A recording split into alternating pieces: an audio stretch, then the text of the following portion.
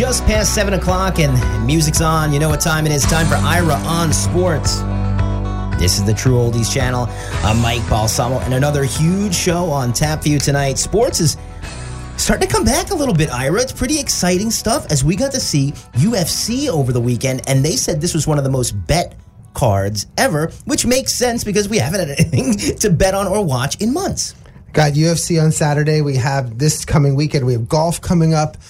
We have the NASCAR races on Saturday from Darlington.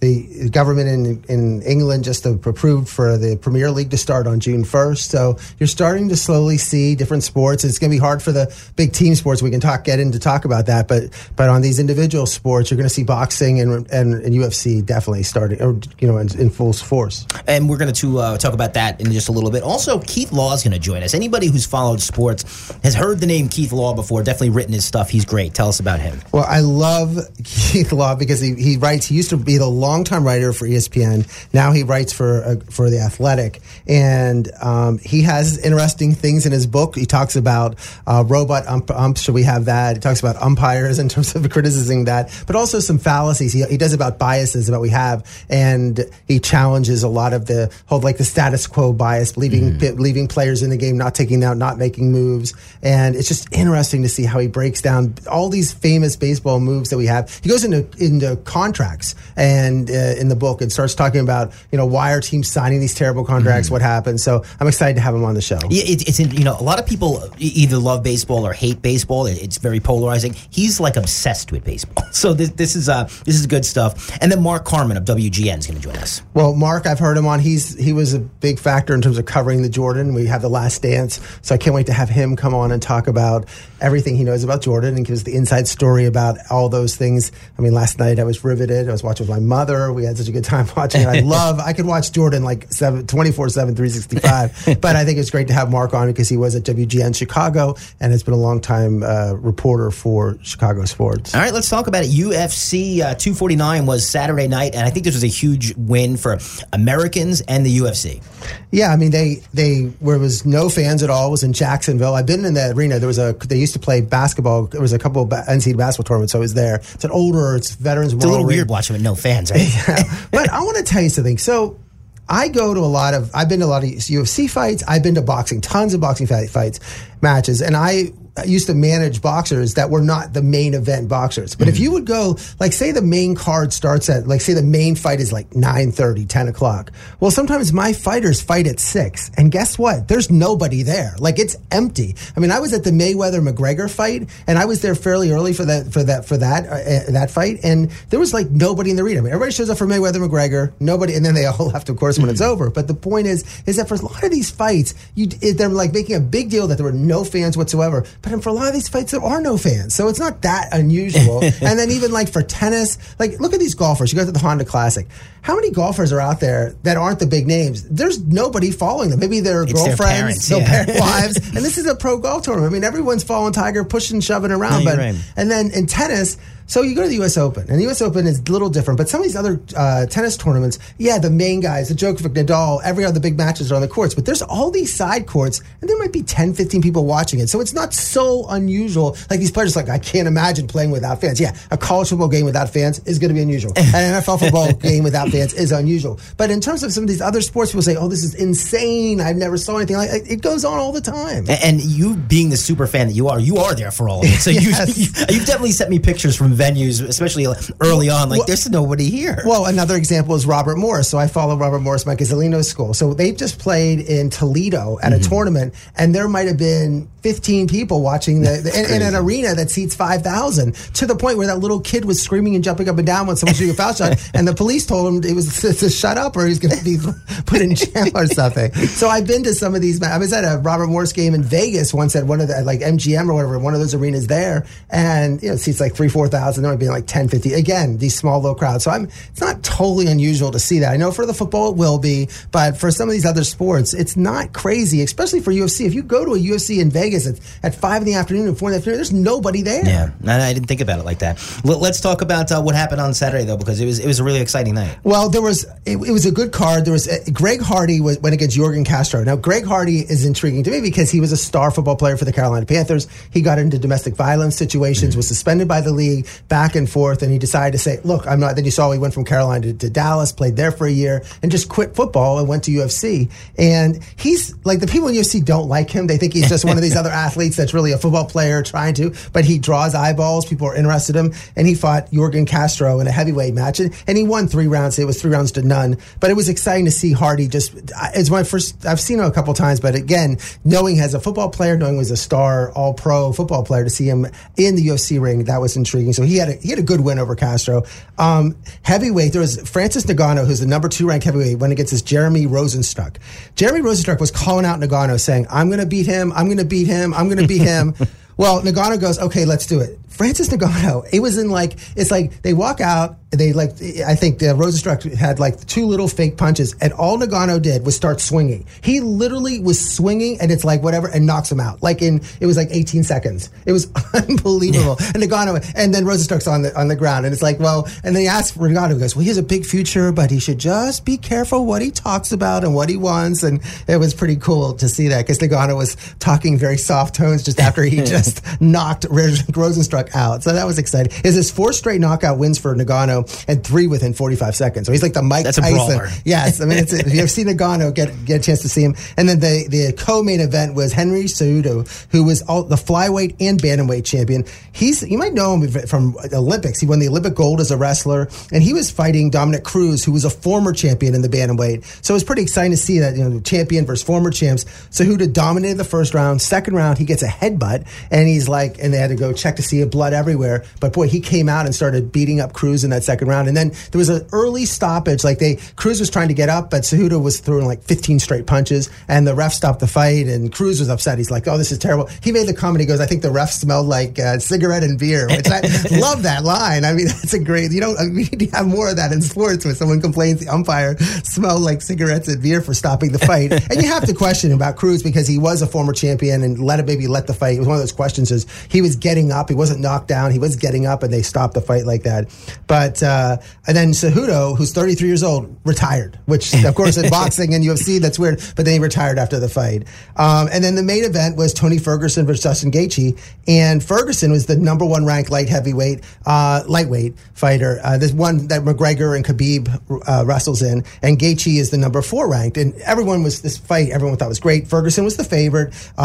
He was had a 12 match winning streak, but Gaethje came in, and it was from beginning to end dominated for 5 rounds. And he was just dominated every single round, and with 30 seconds to go in the fight, they just stopped it because Ferguson was smashed. But a lot of people said, well, it could have been fixed. It wasn't fixed. Gaethje was known as a brawler. Gaethje was known to be getting in these great fights, and in this fight, you saw him. I love when his cornermen were telling him, don't throw as hard punches. Don't go crazy. Don't get into a brawl. And it's like Ferguson was trying to bait him into this brawl, and Gaethje was like, I'm just going to pound you. I'm just going to pound you the whole fight. And really a big win for Gaethje, and he set themselves up for some big money fights coming in the future. So that was exciting. But it was all in all, I enjoyed watching it. It didn't run so late. Like sometimes UFC somehow goes on till 2, 3 in the morning, it seems like. So it didn't run. It was like 1 in the morning, not 2 or 3 in the morning. But there was a fighter, Sosa, who tested positive for COVID-19 earlier, the day before. They pulled him off the card. And that's what you can do. So in a fight, in these things, the fighters are separated. They come out, they wrestle. They don't wear masks when they wrestle, of course, but it's only those 2 fighters. And if someone tests positive, they take them out. The problem in the team sport aspect is if one of the Pittsburgh Steelers tests positive, are you going to stop the entire team? And then the whole game has to be stopped. So that's the problem with team sports rather than individual sports where you have it. That's going to be until we have a vaccine, or until people say it doesn't matter if you get it or not, then that's going to be the problem with these team sports. Ira, did you happen to see one of the undercard matches, Vicente Luque versus Nico Price? It was a welterweight fight. One of the best fights I've seen. It was the best fight of the day, for sure. These guys just sat there and just took punches to the face for the duration until the doctor stopped it. It was one of the most exciting. It was on around 5 in the afternoon. Yes, and again, that was a fight that if there was fans or no fans, there'd probably be nobody in attendance anyway for it. So, but they're gonna wrestle again on Wednesday. There's another wrestle. There's a UFC fight again on Wednesday. The one thing is, from all the fights we saw, a lot of times UFC, there's grapplers where they're on the ground and they're wrestling. But these were all stand-up punches, which is more exciting, of course, than grappling. So that was one thing that Khabib is known as a grappler. If you remember him against McGregor, he got McGregor on the ground. ground and just manhandled him. Whereas the boxing and the kicking and the striking, that's with the feet. That's more exciting. And that's why people love heavyweights, because that's what they're not getting on the ground at all. if they can prevent it. You're listening to Ira on Sports, True Oldies channel. I'm Mike Balsamo. We'll have Keith Law from The Athletic in just about a minute. But Ira, we brought up tennis last week, and there's something kind of exciting happening here. Well, it's in West Palm Beach, and they won't say where. It's at some person's house, and I think I know where it is. It's probably, but it's an individual's house, and Riley Opelka, who won Del Rey, and Tommy Paul practiced there, and they showed the court. The court's at that was on Tennis Channel, and the guy has a nice house. It's not a big mansion with a pool, and then they broadcast the event. No fans, of course. The linesmen were outside, and they actually picked up their own balls without and they called their own lines. And there's been studies on this. You're saying, oh, they called their own lines. When these players play against each other, they don't cheat. They're giving they were you want to err on the side of the ball being in, not out. So it's not like they're going to be cheating each other. Mm-hmm. Usually that's what happens. I mean, there was a point where I think the umpire was like, that was out. I know you thought it was in, but because the umpire could overrule, but the person called it in. Mm-hmm. But it was exciting. And it was also, I want to say something. It went faster. People were wondering, if they had to pick up their own balls, how long would this take? I just felt from a tennis perspective, it did seem faster when they were picking their own balls up. And they were certainly not. They had their own set when they were serving and those things. And they played these fast games. Was the first 1-4, no ad scoring. But it was a whole. They played Thursday and Friday. Riley Opelka, Tommy Paul, Herbert Hurkacz, and a guy from Serbia. And it was just exciting to see Paul out there. And Opelka. Opelka looks great. Opelka played well. And it was like a round robin type event. And they're going to have in 2 weeks Allison Risk, Danielle Collins, and some other Americans that are going to be playing in this type of it's an exhibition. It's not a tournament. There's no nothing, but at least got the players out there and hitting, and I got to watch some live tennis. Very good stuff. Let's go to Keith Law now from The Athletic here on Ira on Sports. This is Ira on Sports. We're talking to Keith Law, the author of The Inside Game. Keith was a longtime writer for ESPN, and now he writes for The Athletic. Thanks a lot, Keith, for coming in these tough times on Ira on Sports. Yeah, thanks for having me. So, Keith, your book, Inside Game, I read it this weekend. It's tremendous. What a read. And it really go after a lot of the thoughts in terms of baseball and thought of the ideas that people make and all the mistakes that people make. I mean, these are people that make getting paid a lot of money to make decisions, and you show them, you not only say this was a bad decision, but you give reasons why they made the wrong decision. Right. That is what I hope to do. It's not just to sort of poke fun at people who made bad decisions. I mean, yeah, there's a little bit of that, but that's not really the purpose of the book. My idea was to use some of these examples from baseball history to illustrate these concepts, these ideas of cognitive biases and illusions that affect absolutely everybody. It doesn't matter who you are, how smart you are, what education you've had. If you're human, you will fall prey to these biases. And so, but a lot of the literature describing them tends towards the academic. It's not necessarily accessible to everybody. So my original pitch for the book was to use baseball to make some of these things more accessible, more easily understood by anybody, regardless of what your background is in psychology or economics, so that you could maybe spot these things in your own life. Because like I said, we all fall prey to them. It's a matter of making sure your process, when you have to make a big decision, is set up so that you can work around them. And one of the biases you mentioned earlier in the book is the outcome bias. And they really go after Bob Brenly in this because you get that whenever someone wins or does something, they've been known as like World Series champion manager Bob Brenly. But you went in the book and said whether he couldn't have managed this World Series in the 2001 World Series any worse. It was probably the worst managed. And I loved your comment. You said Joe Torre was playing chess and Bob Brenly was playing Candyland. So explain outcome bias a little bit with that 2001 World Series.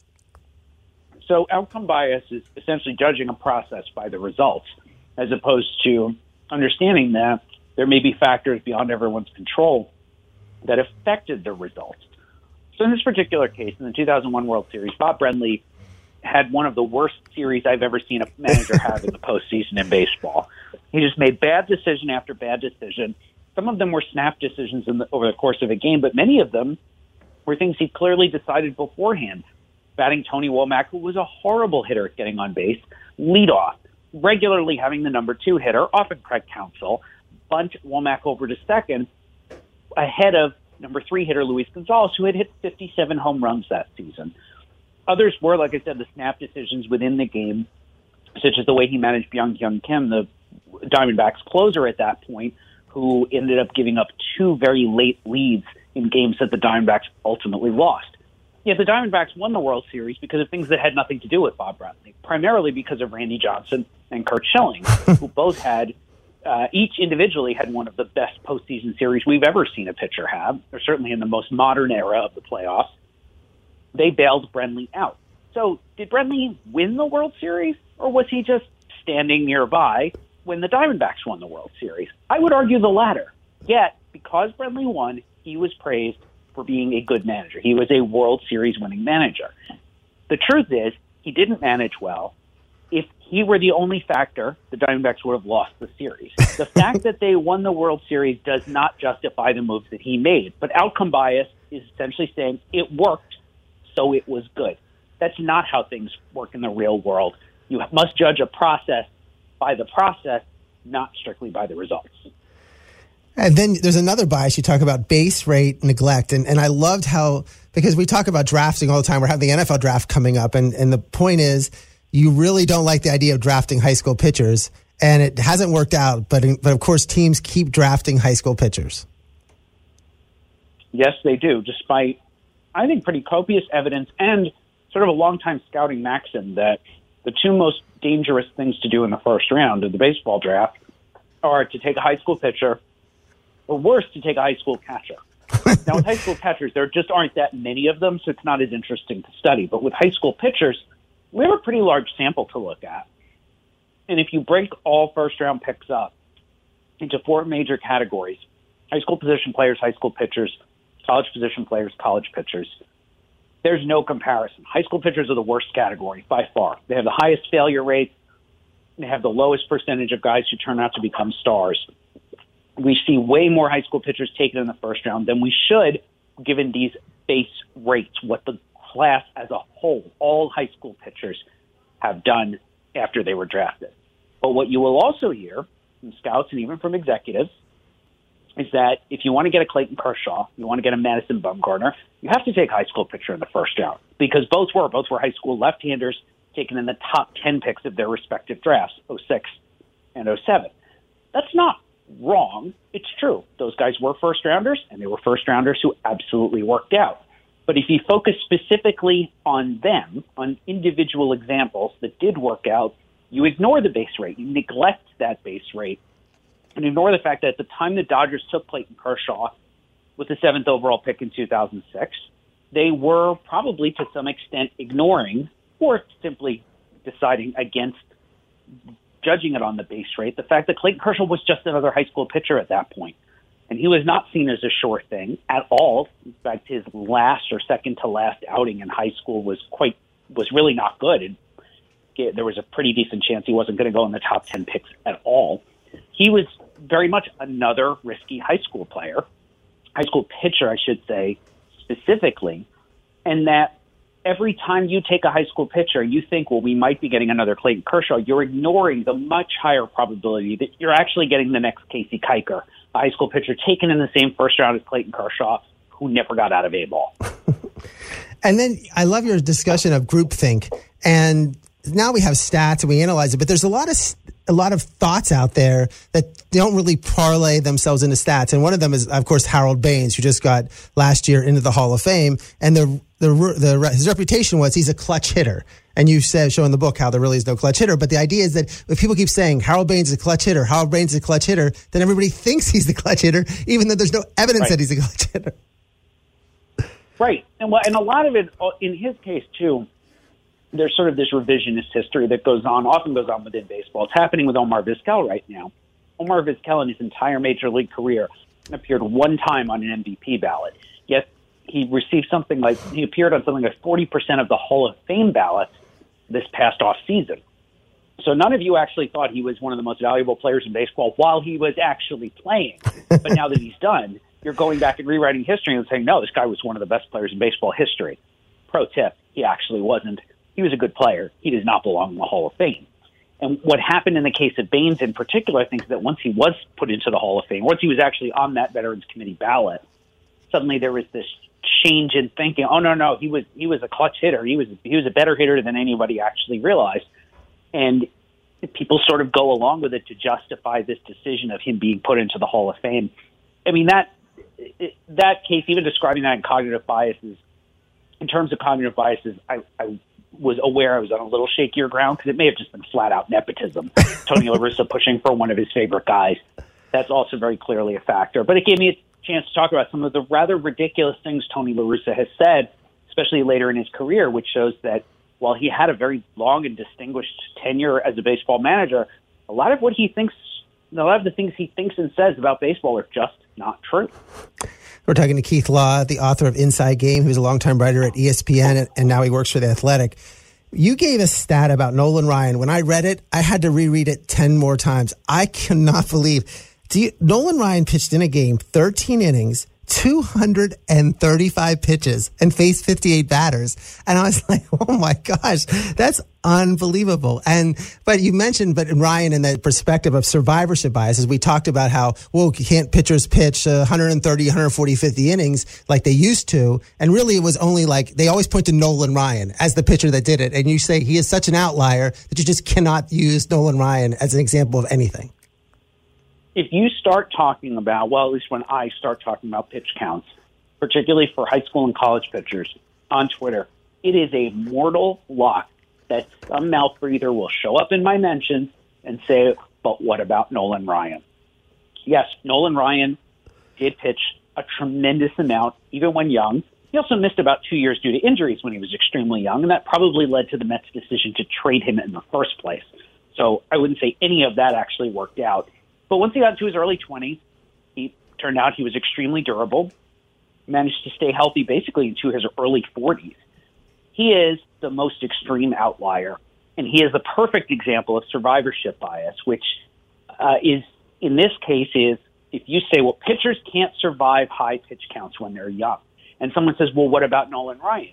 You remember Nolan Ryan because he's the one who survived, hence the name survivorship bias. What you don't remember are all the guys who got blown out by excessive use, whether in high school or college or in an earlier era, even in the low minors, who blew out their arms, their elbows, or especially their shoulders, which even today is still often a career ender, and never managed to recover. If I tell you about a guy like Chris Hunnell or Corwin Malone, those names don't mean anything to most fans, but they were worked fairly hard when young, particularly as amateurs. They got hurt, and they never panned out. And we do have a lot of evidence that says high pitch counts in games, high innings counts over the course of a season or an amateur spring do produce worse outcomes with higher rates of injuries.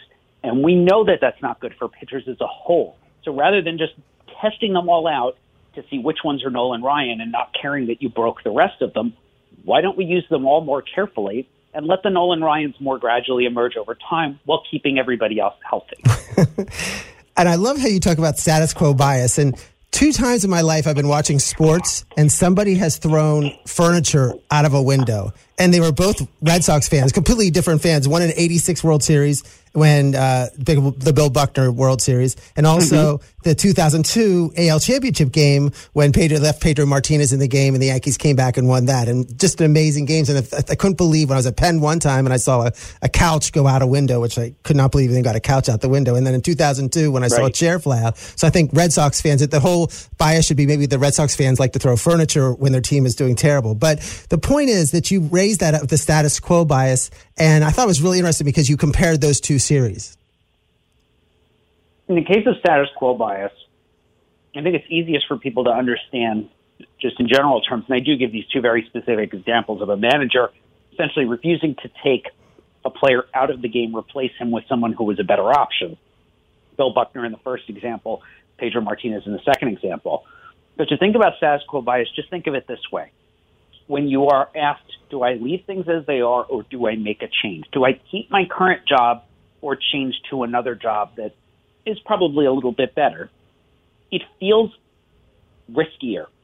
It feels more momentous to make that change. There's comfort in simply not changing anything, even though that is also a choice. The 2 choices don't feel as equal because they are not as maybe as significant emotionally, the idea of making a change. I just changed jobs. I just left ESPN after 13 years. I left working for the Walt Disney Company, a large, very stable, and very successful company, a good company to work for, to go take a chance with a smaller newer and sort of less proven outlet with The Athletic. I decided it was a better offer, and I did do it, but it absolutely crossed my mind that the easiest thing in the world to do was to stay. It was my own status quo bias because it involved really not doing anything. All I had to do was put my name on a new contract and nothing would have changed. That felt like it was easier, and on the emotional side, I felt like that maybe that is the better option. But I knew, rationally speaking, it wasn't. When I looked at all of the variables, all the considerations, I realized that The Athletic was the better place for me personally, at least, and that I was letting status quo bias creep into my thinking and cause some doubt. And then the idea, we see a lot in baseball, and the sunk cost fallacy. Because I was watching, one of the last sporting events I was before they had the shutdown was I saw the Tigers play the Astros. Or the Nationals, I think. It was either the Astros or Nationals, a fit team. And you say Miguel Cabrera out there. And you're like, wow, this is Miguel Cabrera, future Hall of Famer. But he's still going to be playing. He's not playing well. But these teams, and you talk about with Pujols, with the LA Angels, the idea that these players, they pay so much money, they get paid, but they keep playing even though they really shouldn't be out there. Right. And what happens in the case of Pujols, Miguel Cabrera, we see this constantly with players towards the end of their careers who are signed to contracts that might be reasonable at the point when they're signed for that first or second season. But that as players age, and particularly position players, we know as they get to their late 30s, they start to decline if they haven't started earlier. In those cases, teams would often be better off benching or even outright releasing those players than continuing to play them. But you see in media coverage of when a player like that is released, for example, which is rare, but it does happen. Oh, the team chose to eat his contract. It's simply not true. In baseball, at least, if the Angels release Albert Pujols tomorrow, he still gets every dime on the contract. And if they keep him, he still gets every dime on his contract. So there's no difference to them financially whether they keep him or release him, and whether they play him or they bench him. It is not a financial decision. It should strictly be a baseball decision. Is it worth having him on the roster? And if he's on the roster, is it worth having him in the lineup? Now, I argue in his case, the answer to both of those questions is no. But the Angels have chosen not to do anything with him, to continue to have him on the roster and in the lineup. And I argue that is the sunk cost fallacy. Instead of recognizing that cost is already happening, they've already committed to spend all that money, they let that become a variable in the decision. Well, we're paying him, so we should play him. We should get something out of him, even though all the evidence says you're not going to get anything out of him because he's not that good. And it's also better, I always think it's almost better for some teams when these players that they give these bad contracts to just get hurt. Like Jacoby Ellsbury for the Yankees. I mean, they never had to have that issue because he's just hurt, so it's easier just to have him cut, he's injured, and forget about him. If Jacoby Ellsbury's out there hitting 200 with one home run, then you'd have all these issues of look, Jacoby Ellsbury's out there, we signed him for this huge contract. It is easier when they get hurt. This sort of takes the decision out of your hands, right? Particularly because if the player has, as Ellsbury did, a significant enough injury to end up, say, on the 60-day DL, then he's off the roster, right? He's off the 40-man roster entirely. With I don't know that other sports have something that's equivalent to that, but in our case, at least, you can kick the can down the road, right? You're paying Ellsbury anyway, but he's hurt, so we don't have to worry about playing him. He's so hurt that he goes on the 60-day DL. He doesn't have to take up a 40-man roster spot for the entire season. Eventually, you do have to make a decision. You have to reinstate him to the 40-man roster in October, but you avoid confronting that sunk cost fallacy for long periods of time during each season because the injury has essentially taken him out of the way. And we talk about long-term baseball. You mentioned in your book and a lot of the fallacies, but just when we see these long-term baseball contracts, and I heard Scott Boras discuss about saying, well, really, we know that at the end of the year they're going to be terrible, but you can't really, I'm helping the owners out because you can't pay a player $60 million or $70 million. So that's why you have to give the Garrett Cole the 9-year, $324, because really this year you give him 50 or 60. But again, these teams with the pitchers that they keep, I mean, you look at how many contracts, I mean, my friends always say to this, do these contracts ever work out? And you can always find that one or two that work out. But in general, these long-term deals have not worked out at all. No, if you look at Justin Verlander, his contract arguably has worked out. Every contract he signed has arguably worked out. There will eventually come a point when it doesn't, right? Most of these pitchers even if their long-term contracts seem to be pretty good, eventually the body's no longer willing and the contract is still going at that point. That point will happen for every pitcher. But what we see in particular is teams giving out contracts of durations to pitchers. This sort of comes back to that base rate neglect. The number of pitchers who've gotten contracts over 5 years who've still been effective past the fifth year of those contracts, it's a pretty small percentage of all such contracts. And the longest contracts of all given to pitchers have almost never worked out. There was outrage when Kevin Brown got a 7-year deal from the Dodgers 20 years ago, and we're still doing that. I am not at all opposed to players getting paid. Pay them $40 million a year. If that's what they're worth this year, and Mike Trout is probably worth $50 million a year to the Angels. Pay them that now. But it is the duration of that contract, of these contracts, which then leads back into that sunk cost fallacy. Well, we've got this guy and we're paying him $30 million. We have to use him. No, you don't. One way you can avoid the sunk cost fallacy is to actually pay him more money over a shorter period of time so that the length of the contract better coincides with the end of his effectiveness.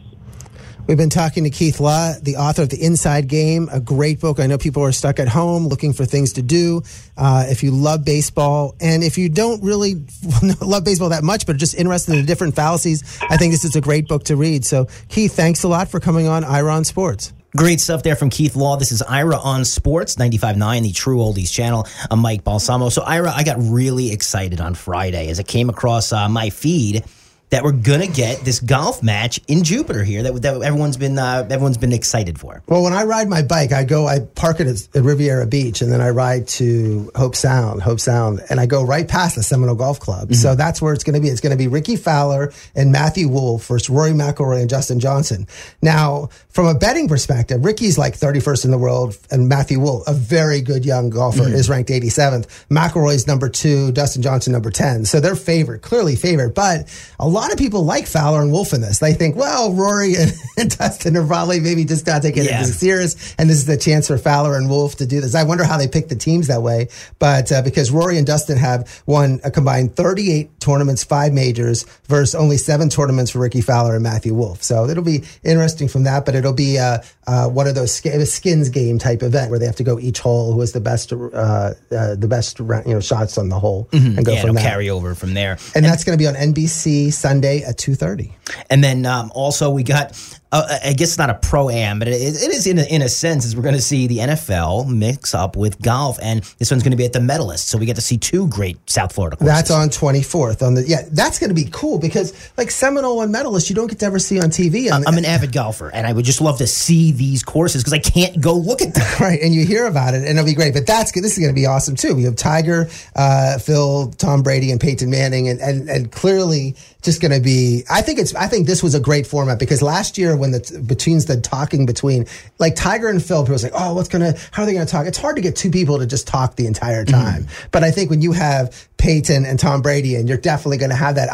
Tom Brady doesn't talk so much. I mean, no. Peyton, you hear Peyton on detail and everything. It's almost like Michael Jordan to some extent when you hear Jordan talk. It's like, it'll be neat to see Brady, and you don't see him in this environment. I mean, this is like where he's going to be talking more than anything. As we've seen Manning on TV with those ESPN specials, he's hilarious. He's joking around. He's always doing interviews. He's talking. Certainly, Phil talks a lot. Tiger, more reserved. We saw him more, but Brady's the one who I think is going to be cool because you just never, besides those press conferences, I mean, tell me how many times you've seen him interviewed and just have a long forum joking around. Like, it's going to be great. Like, I think Tom Brady, when this is done, people are going to say, what a personality, because he's going to be joking. You're going to see a side of Tom Brady you've never seen before. I think the only thing I can ever remember, I think he was on Late Night with Fallon or one of these late night shows, and he was very entertaining. But that's like, yeah, you're right. There's so few examples of seeing Tom Brady in pop culture, whereas Peyton Manning, you can't walk down the street and not see his face. Right. I mean, this is good. I think you're going to see more of this. I mean, I could imagine someday seeing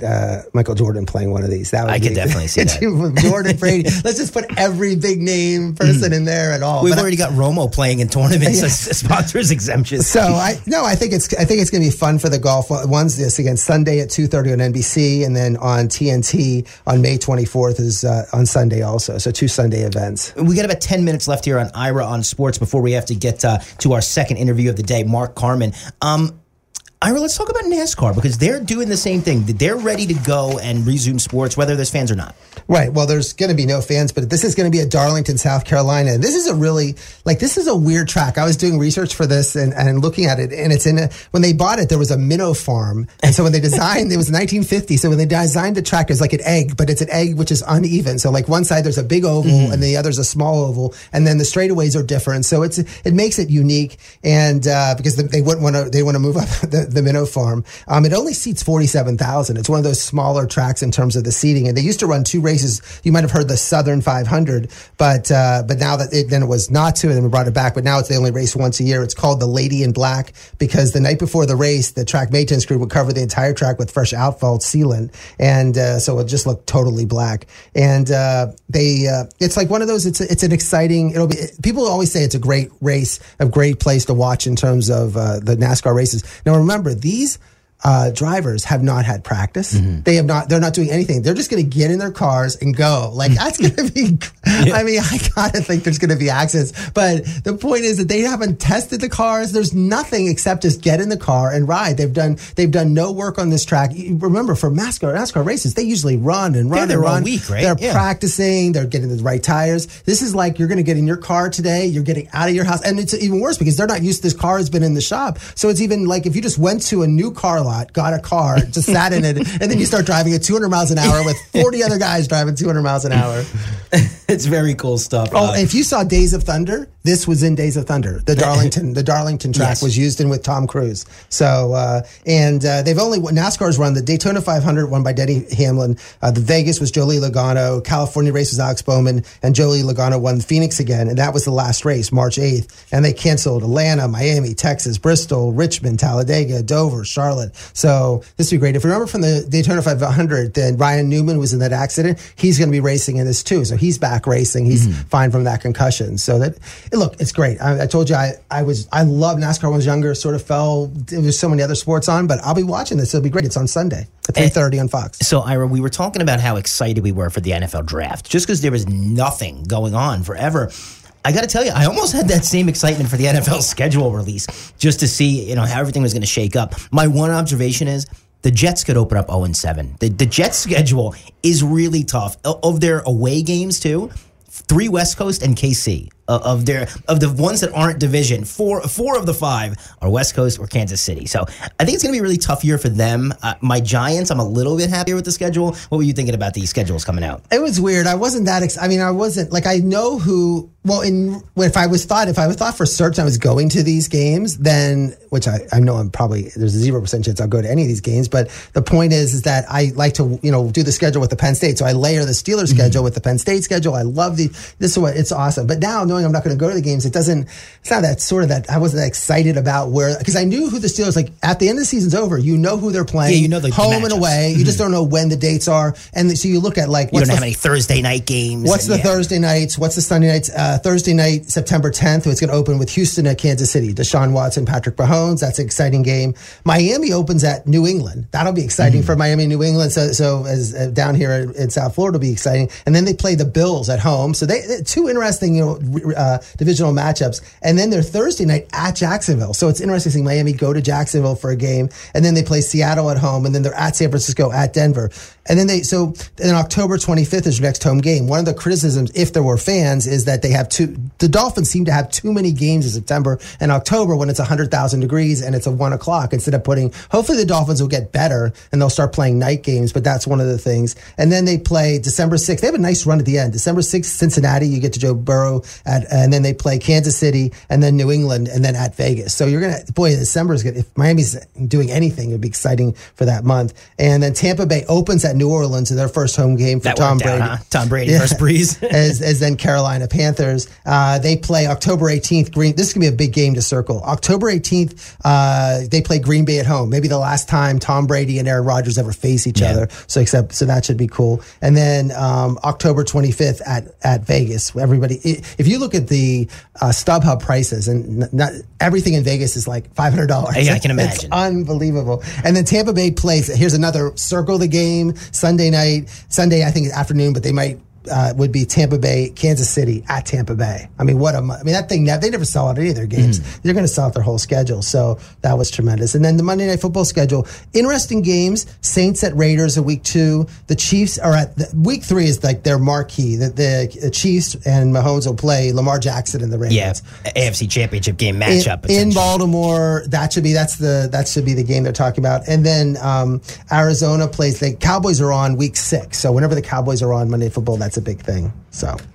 You want to talk a little bit about Dak Prescott here? We got a minute or two before we have to get to Mark Carman. I'm more shaken up about this every day, Ira, because I'm really starting to think that this is a huge risk on both. The team's taking a risk here by franchising him. He's taking a risk by not taking the lower deal, and I don't know who it's going to work out for. I think Dak Prescott. I mean, when you keep hearing this, they've offered him $34 to $35 million with $105 million guaranteed. That's a lot of money. He can sign as a franchise tag $34 and $35 million. Supposedly he wants $40. I think it's ridiculous. We're talking about everybody 20% unemployment in America with all this. I mean, his agents are just doing him a total disservice. And I'm telling you, I think the Cowboys are going to say no. We're at this point now that I think they're asking for so much. Like they don't mind. They're offering him to pay him the highest paid quarterback in game, which is fine. They want to offer. They're not going to go crazy for Dak Prescott. He was 13-3 as a rookie, then 9-7, 10-6, 8-8. Like not just, but and how about this? He was 23-4 as a rookie in terms of touchdown interceptions, but then he was 22-13, 22-8, and 30-11. I mean, he's thrown 13, 8, and 11 interceptions the last 3 years. I'm telling you, I'm the Cowboys. I'm taking that $35 million. I'm putting Andy Dalton, my quarterback. I'm upgrading on other positions. I'd let Dak go. I think if he's wanting this much money and this time, then his agent and him, and just forget it. This is just ridiculous. And beyond the record, Ira, think about all those wins that are against the Giants and the Redskins. It's kind of like what they were saying about Baker Mayfield. Like, well, he's got some wins, but who does he beat? Cincinnati twice every year. So Dak has proven he can't beat Carson Wentz.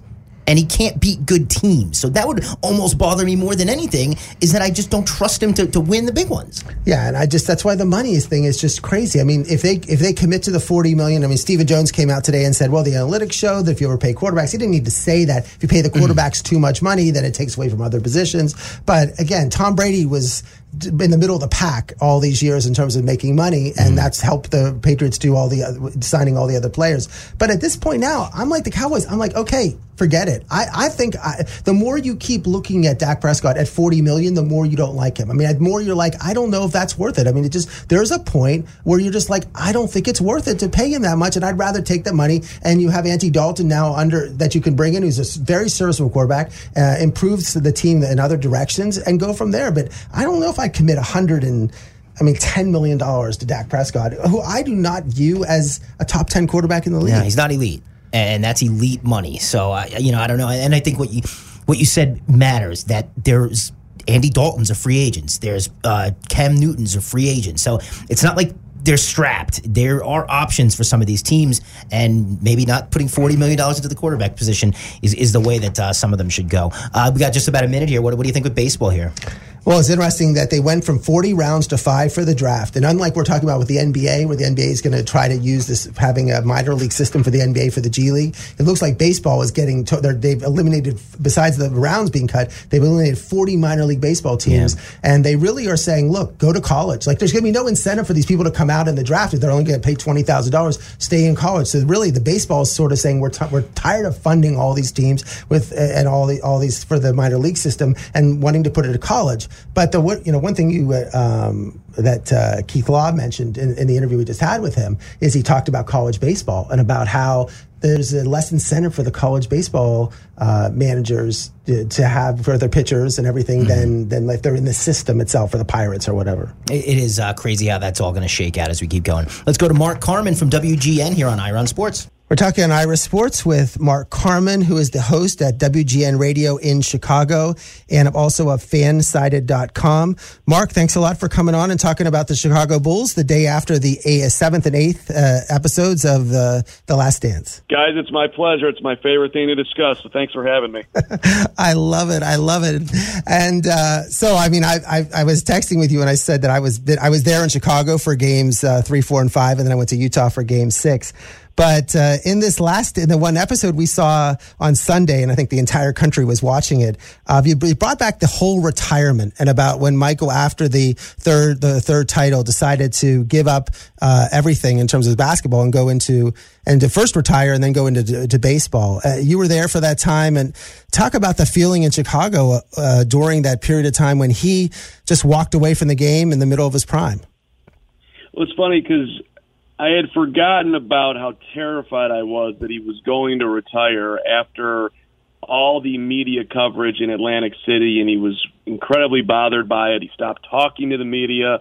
Magic Johnson's putting stuff out there. You're going to drive him out of the game. And Jordan's doing interviews in the finals saying that, it could be sooner than later that he leaves. So I was worried about it. And then, when his dad was murdered, it got to the point where it was a huge concern that this guy's not going to play. But that night against the Blue Jays in the playoffs for the White Sox, and he throws out the first pitch, I remember thinking, oh, this is kind of sweet. Like, things are getting back to normal. He's in public. He's thrown out the first pitch. Maybe, the mourning process is, well underway. And then literally, 20 minutes later, an hour later, whatever it was, the news starts breaking that Jordan's going to retire. And they did a great job of just showing people on the street, watching TV, sitting outside WGN Radio in our former studios. The whole city stopped to watch this thing happen. And, I remember having like a sense that like the world was just ending. It was all over and nothing mattered again. And then he said, well, if I choose to, retirement means that you can, choose to come back and play if that's what I want to do. I just remember thinking, oh, yeah, there's a chance that he might play again. Thank God life can continue. And, of course, he ended up doing that. And The Last Dance really covered two issues that people were talking about. One is they showed the interviews, which I've seen before, of David Stern saying, look, I did not banish Michael from the game. And they asked Michael the same questions and asked everybody else at Reinsdorf and said to stop with the rumors that he was suspended for 18 months for gambling and those things. And I thought it was nice. It was good for, I think, the show to address those rumors, which have certainly you've been heard floating around for a long time. Yeah, I always thought that was completely and utterly ridiculous. Like, okay, hey, Mike, we're going to suspend you, and it's going to be a 17 to 18-month suspension, but you could come back in the middle of March of 1995 against the Indiana Pacers. We're going to lift the suspension that week, and you can start. And by the way, you'll act like you're going back to baseball, but then you're going to quit, and there's going to be a strike, and then you can come back to basketball. Like, none of it. Come on, man. You really think that David Stern kicked Michael Jordan out of the NBA? No one ever found out about it. And also, before even that, like, you really think Jordan's that dumb that he would do something like Pete Rose would do? The guy loved gambling, period, end of story. He had the money to cover it, and you can make a very credible debate or argument that, maybe he's got a gambling problem. But he's fortunate enough that he's a billionaire, and that's not going to sink him or his family. So I just never bought any of it. It was always ridiculous. And I loved how The Last Dance brought up about his father and the closest he had with him and how he was hurt from the death. Did you have a chance to interact with Michael's father at all in terms of being around the team and those things?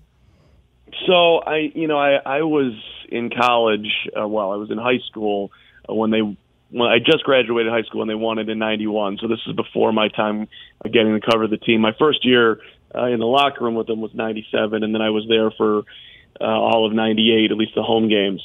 So I never knew James, and I followed Michael closely. So his dad was always around. I mean, he was in Come Fly With Me, the first Jordan video that came out. I think 87 was there, maybe it was 88. But either way, his dad was all over it, and so was his mom. And on the 60 Minutes first pieces that they did on him, his parents, they were always front and center. And Michael was very, very strategic in crafting his image at that time, where they're showing him, ironing and doing his own cooking and just trying to be this guy that was never going to get a date. And it propelled him into being this all-American guy who was endorsing, Gatorade and Chevy and McDonald's, right? But, James was his best friend. And everybody who was around the team that talked about James just absolutely loved the guy. So, and I thought it was great that they brought up the part where Jordan doesn't want to speak to the media, and his dad is jumping in for him, protective father. So that was a pretty good window in their relationship and how much James loved his son and wanted to be there for him. Yeah, I mean, I got the sense that he was more a different type of father than we think of, like a LeVar Ball and those type of fathers that are more dominating, those things. Even though probably he would beat LeVar Ball if they played 1-on-1. But I liked in the book they really in the series they talked about the year when Jordan was away and what happened with the Bulls that time and the whole Scottie Pippen. I saw you on Twitter. We're talking about the 1.8 seconds when it was just it's amazing to me that Scottie Pippen, who is known to be the best, the great passer, the selfless player, all those things, he's probably the most famous player for refusing to enter a basketball game. Just an amazing turn of events in that Knicks Bulls series. Yeah, and you would think that Scottie would sit there in the documentary and reflect back and say, I wish I had done it differently. But proud man, look, I've put a ton out there. I've sacrificed everything, or at least some, being the second banana to Michael, and here's my chance. We're the biggest game of the year. Our whole season's on the line, and you're calling a play for Tony Kukoc. I have earned the right to shoot that shot. But the thing is that Scottie was never clutch like that. That wasn't his game. I can remember one game winner he hit, and it was off a rebound, and it landed in his hands, and he's in the lane, and he flips in like an 8-footer. But it was just a reactionary thing, right? Not something that he had to actually craft and do. So he wasn't that guy. And Kukoc, as they did a great job pointing out, he had a ton of clutch shots that year. So Phil was right to call the play for him, and I get that Scottie was mad. And Scottie just had moments in his career where he would let his ego and his insecurity and his pettiness get the best of him.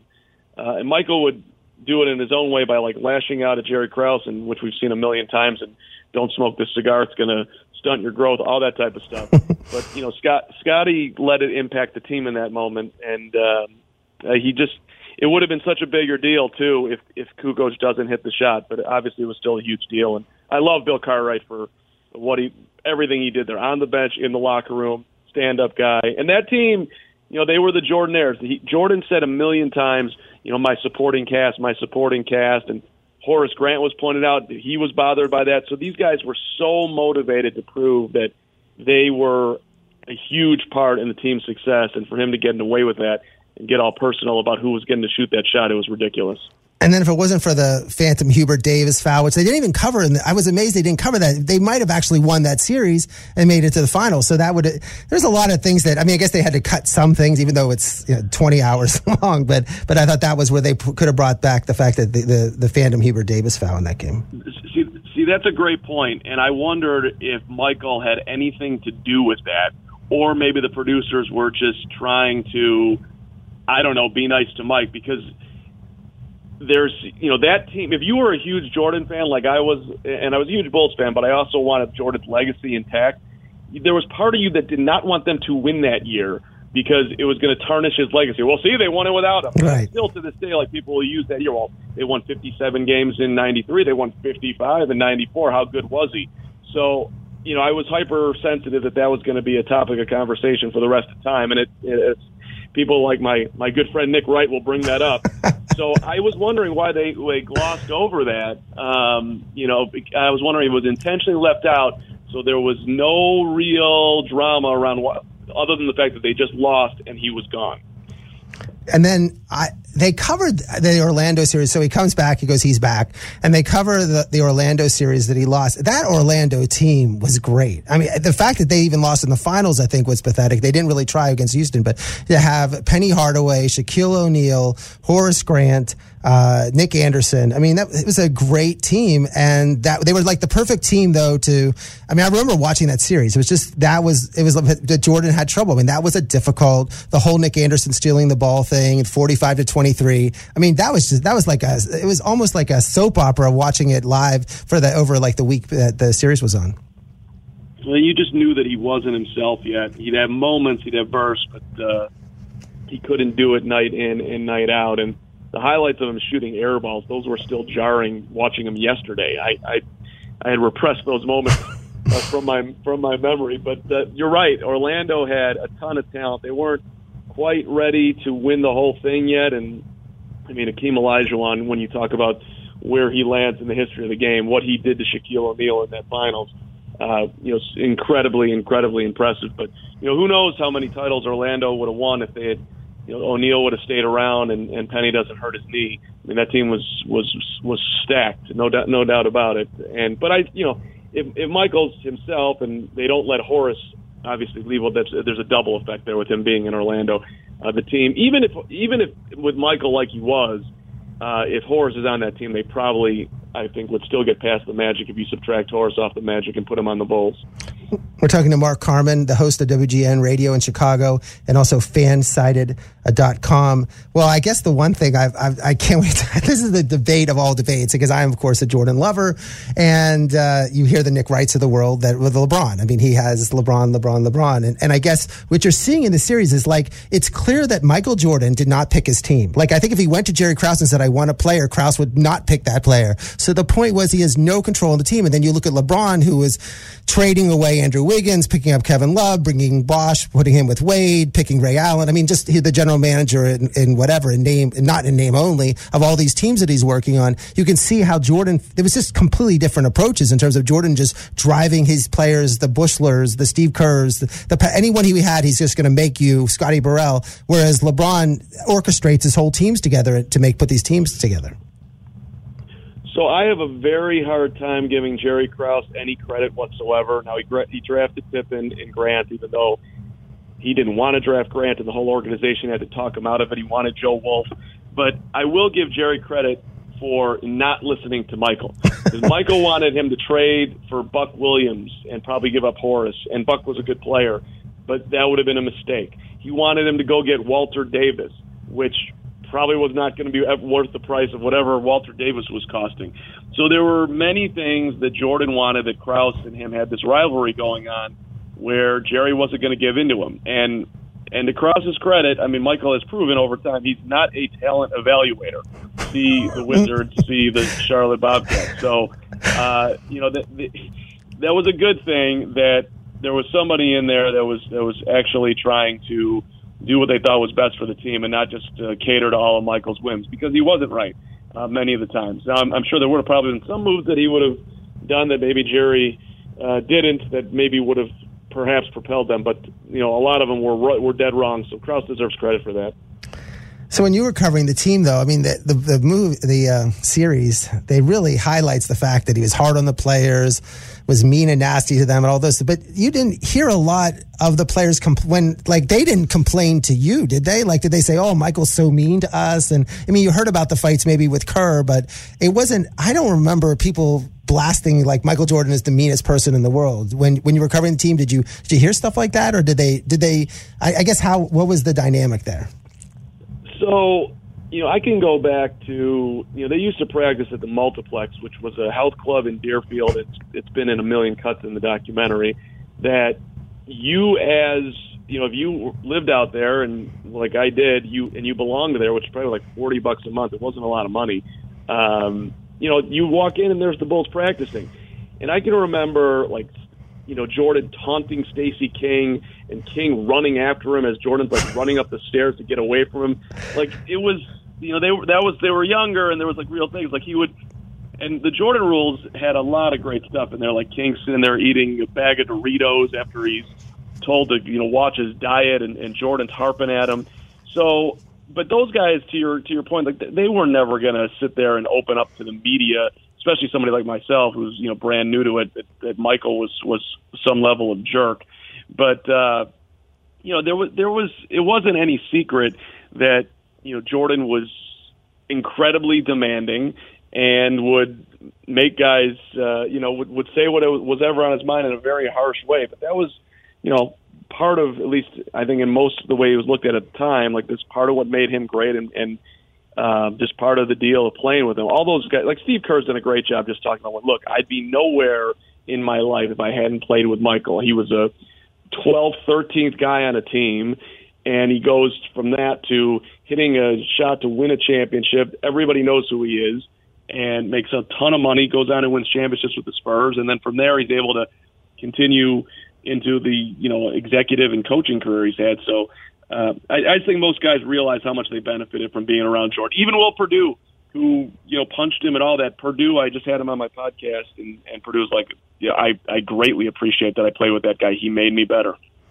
We're talking to Mark Harmon of WGN Radio and also Fansided.com. One last question. I was at the Game 6 in Utah, and I just think people don't realize how amazing Michael was in that game in terms of scoring 45 points. But Scottie Pippen, I just remember him like limping around. His back was he looked like a senior citizen at an old age home. I mean, he couldn't run. Rodman was crazy that game. And Jordan, of the 87 point, he scored 45 of the 87. I mean, he was just doing everything on the court. And I think it was it's great that he had the final shot, but also the game itself, just in that environment and the Jazz with Malone and Stockton. I think that was the signature, just a great signature moment of his career. So it is fun and interesting, all of it, to look back on how close they were to not winning 6 titles. I mean, they're down 4 to the Suns in 93. Frank Johnson's got a wide open 17-footer. He probably makes that, 7 out of 10 times. Misses it off the rim. Jordan gets the rebound, goes down the court, lays it in. And then they get a stop, and all of a sudden Barkley gambles on Pippen. He's pitching to Horace, and then Horace out to Paxi at the 3. They win by 1. I mean, Game 7 would have been dicey. Same thing with a Game 7 in Utah in 98, right? And to your point, like, Jordan was dragging that team. And Pippen, I guess what's going to be highlighted in 9 and 10 is that Scotty's back was completely out of whack, and they're going to show a lot of his toughness behind the scenes, back and forth in the locker room. He had a dunk early in the game, and he came down and his back locked up on him, and he basically just gutted it out as a decoy. So they were on some level of last legs, which is where people say they had nothing left, and I just want to underline that if Krause had drafted any better in the 90s, and there was a ton of players they could have had, they wouldn't have been in such a dire situation.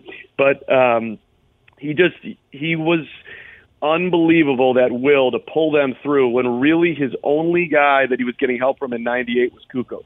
Rodman was basically dead. Pippen had the bad back. Longley and the rest of the team, I mean, he just wasn't getting much. So for him to be able to do that on the road, simply incredible. But the will of Jordan was just insane. I actually, before you guys got to go, can you tell me the story of going to the barber shop and getting tickets? That's amazing. Well, the story is that I couldn't get tickets to the game. You were outside. There were tanks in the street, and I'm walking all around the stadium. I couldn't get a ticket at all. Nobody even had a ticket, and I was ready to give up. I mean, it was just hopeless. And I've been to a lot of sporting events, and so I said, let's try in this one barbershop. And it was right by the stadium. It was about a half a mile from the stadium. And a guy who was in the barbershop said, I have 2. And I'm like, I don't know. I go, do I trust you? This and that. And he literally walked us. So we came up with the price. It was the most I've ever paid for a ticket. But when he walked in, we went through the layers of security. He said, I'm walking to your seats. And it wasn't just walking to the door. We just walked right into the stadium, walked through all the security, walked right down the seats. He even got me popcorn. The popcorn lady was running around. He gave us popcorn. I mean, he knew everybody there. It was like Michael Jordan. Like, he was more popular than Michael Jordan. And that was just so cool to be sitting. I was right behind the basket, like 12 rows up. And what I remember about that game was how Malone was just dominating Rodman. And for all these people that criticize Karl Malone and don't think he's elite, I mean, he was just amazing, just a force of nature in that game. And again, everybody thought that was the game that the Bulls were going to win. And just a tremendous performance by a great Jazz team, which is very underrated. I remember having a really weird feeling when Jordan's 3 at the end missed. I was like, oh, at least we get to see him play another game. But then they might lose. Those were my thoughts at the time. That's incredible. I'd love to hear what you paid for that ticket. But that's awesome. I mean, incredibly. I've never heard a story like that. Walked into the barber shop and there was the random guy with 2 tickets to arguably, I don't know, biggest game in Bulls history, Jordan's last game at home in the 98 season. That's incredible. I think they had to be, I want to say, I bet you they were player tickets because it had to be where some of the Bulls get their haircut. It just seemed to be, I didn't sit around other people that had that, but like for Kobe's last game, I was in the Lakers and I bought a ticket and I sat with Meta World Peace family, Ron Artest's family. So I sat in that section with them, and that was his tickets. That was a hard ticket to get, but it had to be something like that. I was really lucky lucky and fortunate. Now, I'm going to tell you on the radio, when I went to Utah for Game 6, it was unbelievable because it was the only time the Jazz play on a Sunday during the day. So if you're a Latter-day Saint, you don't ever go to sporting events on Sunday. And it's the last time they've ever played on a Sunday afternoon when the finals used to be earlier. It's like a 6 o'clock start, which is like 4 o'clock their time. So the tickets were plentiful and none of the Bulls fans could even get there. So I had whatever ticket I wanted. I mean, I paid for the best seat in the house, I paid $500. That same ticket is like for the Warriors series with the Cavs was like $100,000. And I sat next to Leonardo DiCaprio and people couldn't imagine, but I could have literally had any ticket I wanted, for the finals at the Jazz for that Game 6. That is painful for me that I didn't make that journey. Great job. Really proud of you. You've been listening to Mark Carman, WGN Radio, and Fansided.com. Thanks a lot, Mark, for coming on the show. Great stuff there from Mark Carman here on Ira on Sports. So, Ira, what are you looking forward to this week before we wrap it up? Well, we got live sports this weekend. Yeah. We got the NASCAR race. We got golf to follow, and just stay on what's happening in the rest of sports. And next week, we're going to have Joan Ryan, who wrote the book Intangibles, Unlocking the Science and Soul of Team Chemistry. It's the greatest book. I mean, we're watching The Last Dance and how the teams works and how Jordan works, and she's just analyzed the San Francisco Giants and baseball teams in terms of what they do, and it is really interesting. And I said the interview she had with Barry Bonds is going to be cool to talk to her about that. So I'm excited about have her on the show next week. We are out of time. Thanks so much to Keith Law from The Athletic, also Mark Carman of WGN. On behalf of Ira, I'm Mike. Let's talk next Monday night. It's Ira on Sports.